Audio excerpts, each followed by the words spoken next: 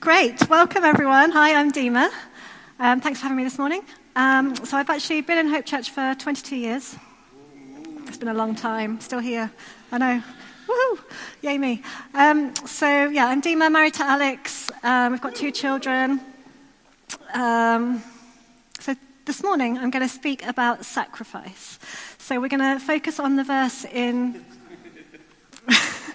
We're going to focus on the verse in Romans 12, which says, I urge you, brothers and sisters, in view of God's mercy, to offer your bodies as living sacrifices. This is your true and proper worship. So we're going to be looking at that together in a bit. As an introduction, though, I just want to introduce myself. So my journey on this road to sacrifice. So it probably first hit me when I was a teenager. I can't remember exactly how old I was. I can't remember exactly what I was reading in the Bible. But I was reading something, and it just suddenly dawned on me that, oh my goodness, some people actually die for their faith. Some people actually, God calls them to sacrifice their lives. Am I willing to do that? And I wasn't sure I was at the time. It took me a while to think about it.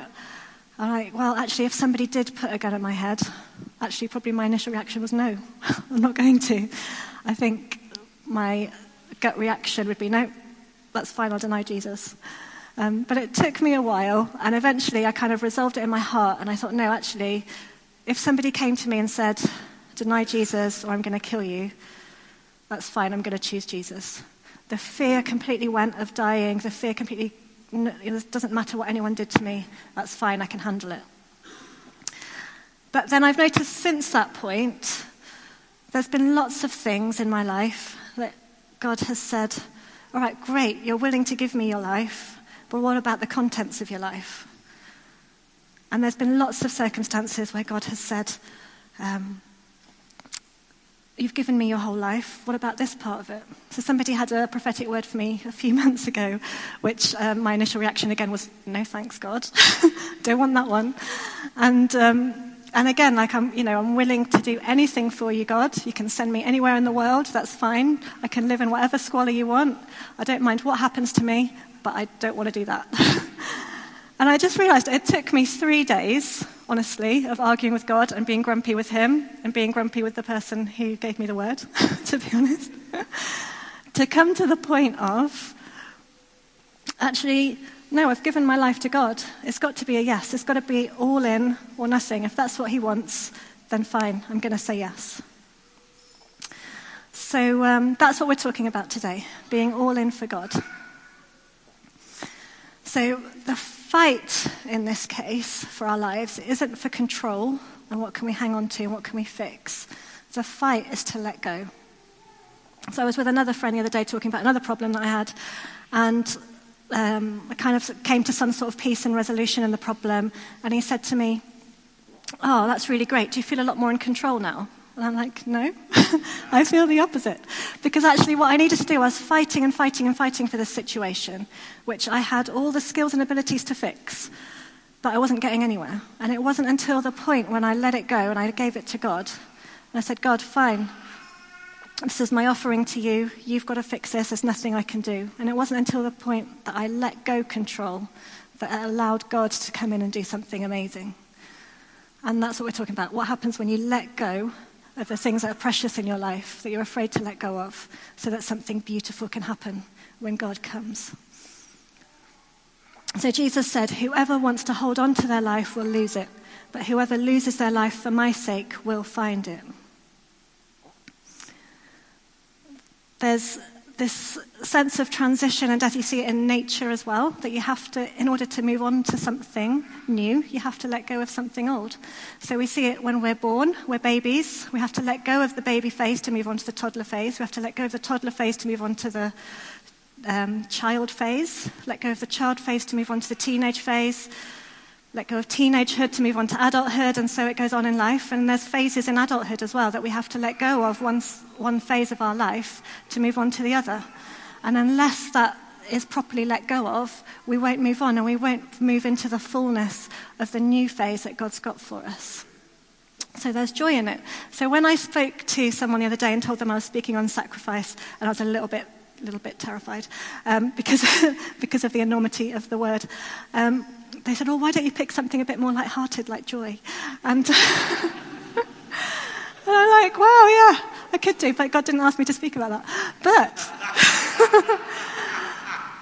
But here's the thing: there could be joy in sacrifice, and it is a choice. And I'm not saying it's not hard and it's not painful. Look at the prophet Jonah, for example. He's my favorite prophet because he's just like me. He's moany and grumbly and argues with God, and that's what I do. And so Jonah, he argued with God all the way to Nineveh.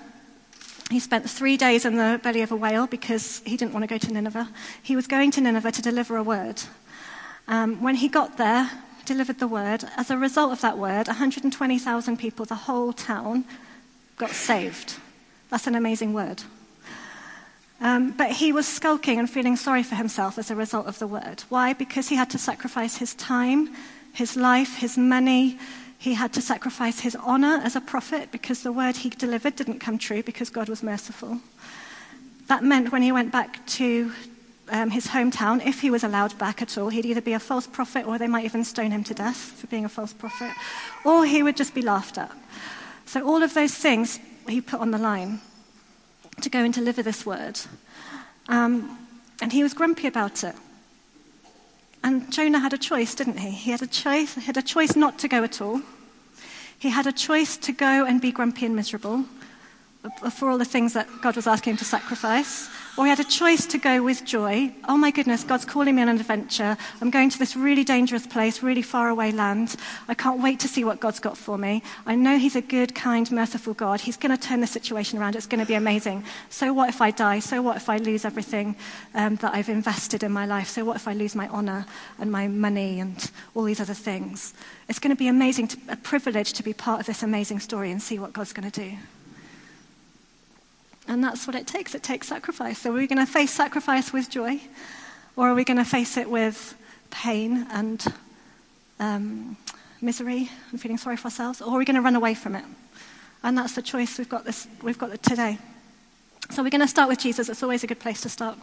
So Jesus, when he was just about to die, he took a seed and he said to his followers that the time has come for the Son of Man, he was talking about himself, to be glorified.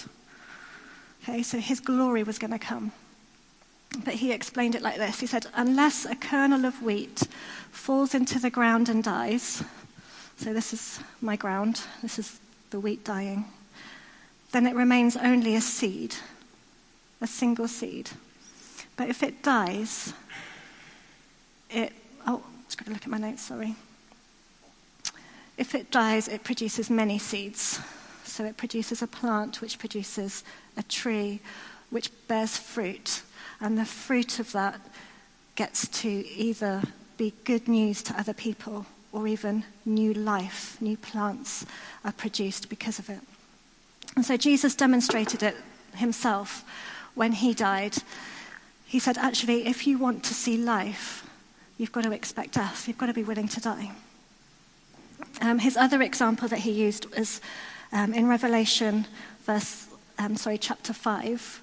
We see Jesus, the risen King, and all the multitudes are bowing down before him, and they're throwing their crowns down, and they're singing and they're worshipping, holy, holy, holy is the Lord God Almighty. And he conquered death, and he purchased with his blood many men from every tribe, language, people, and nation. This is the King who we're worshipping. This is the guy who's worthy. This is the only guy who's worthy to open the scrolls that tell of the rest of time. This is him. And John, who had the vision, he said, and then I looked, and I saw before me a lamb that looked as if it was slain for the sins of the world. And you think, wow, that's amazing. Like, our very picture, our very image of a risen, victorious king who's conquered death, the image is of a helpless little lamb, a baby sheep, not even a sheep, that can easily be led anywhere, that is easily manipulated and controlled, and willingly laid himself down for us. Still probably covered in blood at this point, but he's victorious. And our victory comes through death. Jesus also said, "No one takes my life from me, but I lay it down of my own accord." So for Jesus, this was an offering. He gave because we're worth it, because relationship with us is worth it. So what I love about those two pictures, the seed and the lamb, is that he only asks us to do what he's willing to do himself, and he modeled it for us. He modeled it for us in life when he came to this earth and gave up everything, the way that he lived, but also in death, that he was willing to die for us. Okay, so we're going to look at Romans 12 together. Therefore, I urge you, brothers and sisters, in view of God's mercy, to offer your bodies as living sacrifices, holy and pleasing to God. For this is your true and proper worship. So we're going to take it line by line, and then we're going to do verse 2 quickly at the end as well. So the first part of it says, therefore, and the therefore is linked to in view of God's mercy. So the therefore links to the whole case that Paul has been building from Romans chapter 1 to chapter 11. He's been talking about the extremes of humankind's deprivation and sin and just the horrible state that we've got ourselves in. He's kind of pictured that alongside the amazing, wonderful story of God's grace and his love and his compassion for us. And he says, but all have sinned and all have fallen short of God's glory. So whether you've done the worst of horrible sins or the tiniest little, you've tried to live a good life, but oops, you slipped up once or twice. It doesn't matter because all have sinned and all have fallen short of God's glory. But the good news to counter that is that God's love is so big that it covers all of that, and that we shouldn't judge each other for what we've done and what we haven't done, because God invites us all in. So he says, Paul says then, nothing can separate us from the love of God that's in Christ Jesus, and that we become more than conquerors through him who loved us. And as John and Emily read out to us last week, it was really nice. He said that while we were still sinners, because of his great love, while we were still sinners, Christ died for us. So it's in that context that Paul is urging us to come because of all that he's done. This is why we're giving our bodies as living sacrifices. So then he says, I urge you, brothers and sisters. So with the word urge, there's a sense of urgency. It's like, if I can make you do this, I would make you do it. But I can't make you do it because God's given us all free will. But this is it. This is the key. So he's urging us, come on guys, this is important, listen. And then he says, brothers and sisters, so he's talking to everyone. He's like, this isn't just for the people who really want to take this seriously and really want to run with it, but for the rest of you it's fine, you can just carry on as you are. He's like, no, this is something for all of us. This is what God wants for all of us. And just to give you another illustration of that, when Jesus was walking the earth, he would quite often say to his disciples, he'd be like, come and follow me. And they would leave everything. So they would leave their family, they would leave their means of making money, they would leave their honor, because if they went and followed Jesus and it all went wrong, they've got nothing, they're shamed in front of their communities. So they were willing to leave everything to follow him because they saw something amazing in him. They were going to trust him and see where it led. They didn't have a clue where it was going to lead, but they were going to trust him. And then one day, a rich young ruler comes up to him, and he said, what can I do to inherit eternal life? He's like, obviously, a real keenie. He wants to get into heaven. He wants to make sure he's doing everything right. And Jesus says, obey all the commands in the Old Testament and love God with all your heart. He said, I've done that ever since I was a little boy. So this rich young ruler is obviously a ruler, so he's got land, he's got people that he's in charge of, he's got money, he's powerful in his standing in his community. And he said, well, he's obviously doing it well. He's looking after his money well and honouring God. He's probably looking after the poor. He's probably looking after his workers really well. And then Jesus said, well, there's one thing that you lack, and that is to sell all that you have and give it to the poor. And the rich young ruler just couldn't do it. Because it costs to follow Jesus. It costs us everything. And the more we have, the more it's going to cost. That's why it's easier for people who don't have anything. They're like, oh, I've got nothing to lose anyway. I'm just going to be all in. But actually, when you've got a lot, it costs a lot to follow Jesus. And at this point, the rich young ruler went away sad. It made Jesus really sad. The Bible says that he looked on him and he loved him and he let him go. Isn't that lovely? He looks on us, he loves us, but he will let us go if we don't want to follow him, if we don't want to give him everything.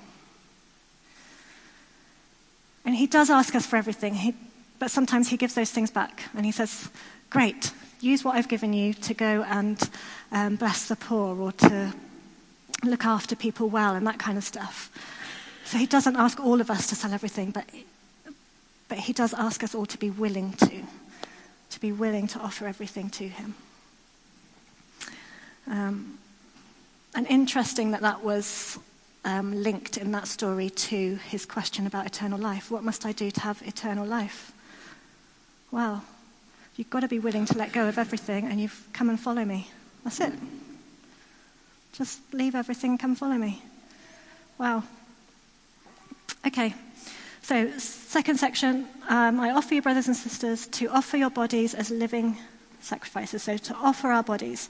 So this is offering our physical body, so the word in the Greek is about our physical human bodies, so we're looking at looking after ourselves well and honouring God, and we're being a temple of the Holy Spirit, we're watching what we eat and drink and exercise and what goes into our bodies through our eyes and our ears and all of that kind of stuff. But it's also about our life's contents, what our bodies embody, what we do with our very beings.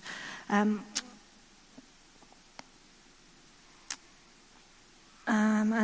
Paul says that we're to offer all of us, the contents of our lives, everything in our lives, as living sacrifices.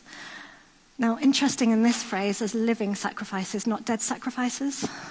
So God isn't calling us to roll over and die, to give up living, to just to be really weak and helpless before him. He's asking us to be alive before him and to be present and to be full of life. In fact, we become more alive, more present, and more full of life the more we're willing to put our lives as a living sacrifice before him. So just, sorry if this is a bit too gruesome for some people, but just imagine yourself lying on the altar, cut open because you're a sacrifice before God. Okay, so now God can see all of your insides. All right, so now you're fully alive, and on the inside, God can see all that horrible dirt that you don't want anyone else to see, that you don't even want to look at yourself, and you've buried it, and it's horrible. And God can take that and make it beautiful. He takes our weaknesses, and through our weaknesses, he displays his power and his strength. So, it's the best place for it is on the altar before God. Let him do something amazing with it. And then he also looks inside and he sees the bits that need healing, because maybe there's a lot of pain inside of us. And actually just open it up before him and let him come and heal. Let his presence come. Let his spirit come. And then also when we're on the altar and we're opened up before him, he sees those little treasures, those little nuggets of gold that no one's noticed before. And maybe you didn't even know were there. There's like really special parts of your personality that God has put inside of you, that God wants to draw out.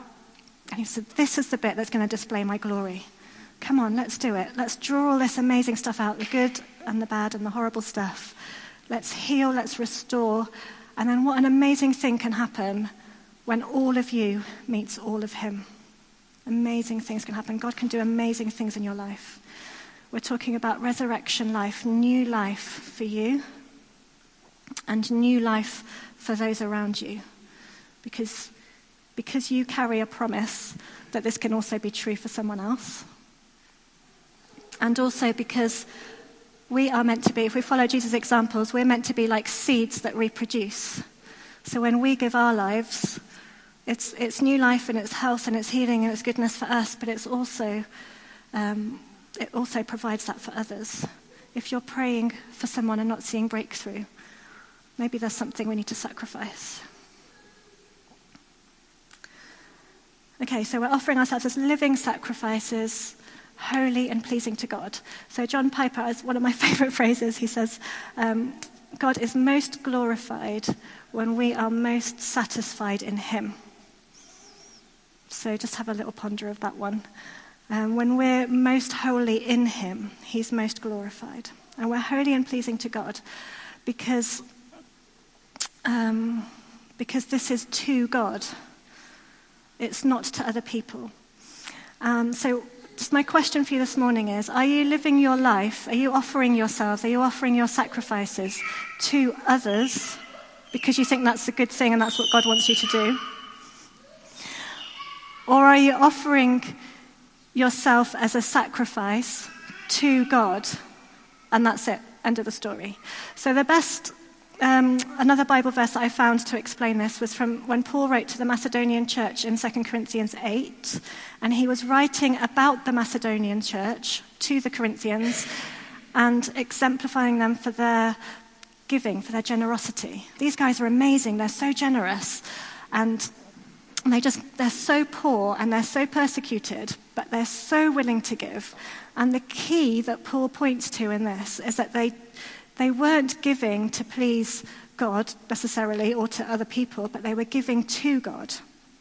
And out of that generosity to God, amazing things happened. So it said, in the midst of very severe trial and their overflowing joy and their extreme poverty welled up in rich generosity. They gave as much as they were able and even beyond their abilities. And they exceeded our expectations. They gave themselves first to the Lord, and then by the will of God also to us. So we give ourselves first to God, and then he decides what we do with that offering. He decides who we give to and when and how much we give. And I'm talking about emotional capacity as well as physical needs and stuff that people need. So if you feel like you're somebody that's just been giving, and I told you this morning we're talking about sacrifice, and you're like, I can't give anymore, then I just want to encourage you with this. You don't have to give anymore, because actually you have to give all of you, and you can't give any more than all of you. So if you've already given all of you, what else can you give? And you're giving all of you to Jesus, putting it all on the altar, and then he decides what to do with the resources that he's given you. And he decides what to do you. And when you've given all of you to him, he also then has an opportunity to touch you and heal you and satisfy you and give you everything that you need. So thank you for giving what you've been giving. And maybe just take a step back and give it all to Jesus instead and see what happens. Because this is our true and proper worship. So offering ourselves is our true and proper worship. It's our reasonable response to everything that he's done is to give him all the honor by giving him all of us, our whole lives, letting him decide what he wants to do with it.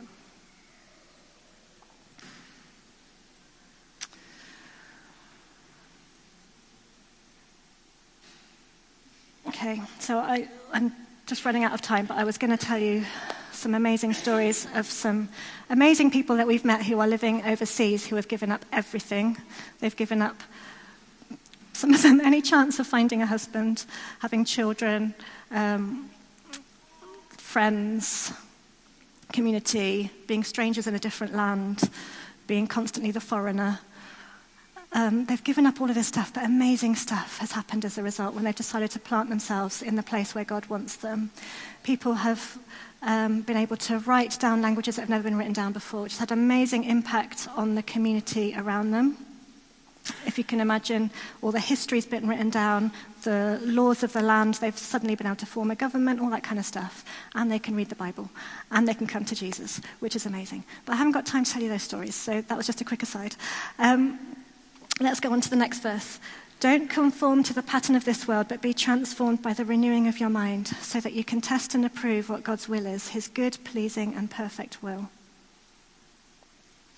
So this is the verse after when Paul tells us to go on the altar. He says, well, one of the fruits of being on the altar is that you can now test and approve what God's will is for your life, his good, pleasing, and perfect will. So we offer ourselves because we can trust that he's good. And if we don't know what his will is for our life is yet, maybe that's because we haven't yet given him everything. We haven't given him permission to do whatever he wants yet. And maybe when we do, then his will be revealed. And we'll be able to test what that is. And then the other bit is maybe when we put all of our minds on the altar as well, our minds can be transformed. So we can start to think like he does. We can think about our problems and our circumstances and ourselves. We can see the world like he does. So maybe the way to a transformed mind is to also offer that to him and put him on the altar. Put that on the altar. Okay. So a quick recap then we're going to take communion together in a bit. A quick recap as to what we've looked at so far. So we've talked about putting all of ourselves, our bodies and our life's contents, our circumstances, our work, our hopes and dreams, our finances and possessions. We've talked about offering all of that to God. In that place of offering, in that place of sacrifice, of being willing to say yes, is where we find life for ourselves, is where we find life for others. It's where we find fruitfulness. It's the only place that this seed is going to bear any kind of fruit at all, is once it's been planted. It's not going to bear any fruit if it just stays on the ground. So we find fruitfulness, we find victory, as we saw with the Lamb of God who takes away the sins of the world. And we find that for us and for others. Our identity is found and not lost when we sacrifice ourselves to God. We find healing and restoration because he promises good things. So he promises, whenever we plant our seeds in him, he promises life and fruitfulness and hope, and something amazing is going to come. He promises that. And it might not look like what you think it's going to look like. So you might be planting yourself and saying to God, right, I've done this for you now. I want you to do this for me. You said you'd make it all work out. So come on, work it out. And you can't say that to God. What you can say to God is, I offer you myself and everything, and you've promised me fruitfulness. I don't know what that's going to look like, but I trust it's going to come. If you look at the story of Abraham, when he offered himself straight away, as soon as God called him, he left everything. He left his land and country, everything, to follow God and follow his promise. And he was a nomad for his whole life. He had one child eventually after a long time. He never saw the promise fulfilled, and we may never see the full fruit of the promise of the thing that God grows because we have just sacrificed. We may never see it. And I think that takes faith. It takes faith to trust God and say, okay, great, even if I don't see it for generations to come, I know that this sacrifice is worth it. I know it's going to bear fruit. I know it's going to bring life. Okay, so we find our sense of place, our sense of purpose, our sense of call in him, our mindset, ideas, our emotions, our sense of justice. I just felt this morning that there might be some people who are holding on to this sense of justice, like somebody's done something wrong to me or to someone else. And God's saying, you can't control that. You need to put that on the altar too. Other people might be holding on to certain ideas, like this is right, this is right, this is right. Even certain theological ideas that are really good, and God's saying, you've got to put it all on the altar. Let me tell you what's right and what's wrong.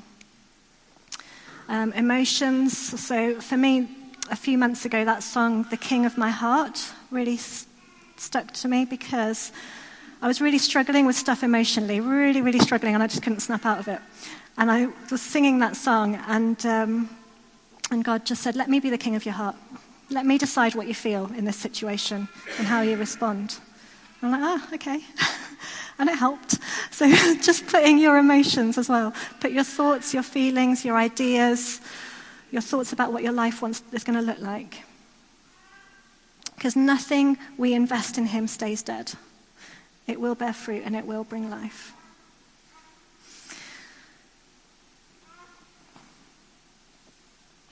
So, Colossians 3 verse 3 says, you died and your life is hidden in Christ. And you know that if your life is hidden in Christ, then all of your life's contents are hidden in Christ too. And you can trust him with everything. Galatians 2:20 says, I've been crucified with Christ and I no longer live, but Christ lives in me. The life I now live in the body, I live by faith in the Son of God who loved me and gave himself up for me. And then Romans 14 says, if we live to the Lord. If we die to the Lord. Whether we live or die, we belong to the Lord. Do you feel able to say that this morning? So I want you to be honest about where you're at, okay? So not everyone is able to say, yes, fine, I'm in 110%. For some people, it might take a few days to think about it, like it did for me. Or it might take a few months or a few years, and that's okay, because you've got to count the cost, because this is going to cost everything. So it's not an easy decision. So take as long as you want, but please can you be honest about it before God and before others if you want to say, look, this is where I'm at. I don't think I'm ready yet. I think this is too much for me. Other people might be, while I'm talking, thinking, what a load of rubbish. I can't believe you're even saying that, and just don't want to go there at all. What are you going on about? If that's you and you don't want to take part, that's absolutely fine, because remember, Jesus looked on him and loved him and let him go. It's okay. It's fine. But can I just ask you, if that is you, just be kind and respectful to everyone else who does want to do this and does want to respond and give God their life. And then there's other of you, as I've been talking, like, yes, I want that. I want to be all in. And I just feel like for you guys that actually God wants to speak to you and reveal to you the parts of your life that he still wants, that you don't even realize at the moment that you haven't given over yet. So just have a think about that, and we're going to pray together and then take communion. So can I pray for us, and then we'll take communion. So thank you, Father, for loving us so much. Thank you, Jesus, for your sacrifice for us, Lord. Thank you that you didn't withhold anything from us, but you gave everything freely. And that's all you ask us to do as well, is to not withhold anything from you, but to give everything freely. God, I pray for those whose heart's response is a yes. God, would you love them and lead them and strengthen them, God, for the things that you're asking them to sacrifice and let go of and put down. God, I pray for the ones whose answer was a no. God, that you love them. And God, that they can come back to you anytime that they want to. They can change their mind. And for those who are thinking about it, would you help them in their journeys, Lord?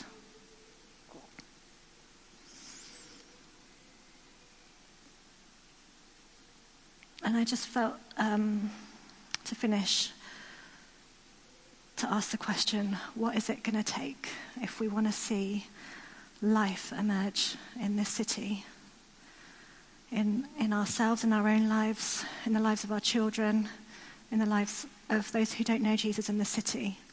What is it going to take? It's going to take sacrifice. It's going to take sacrificing our courage, our will, our honor, our time and our money. Is it worth it?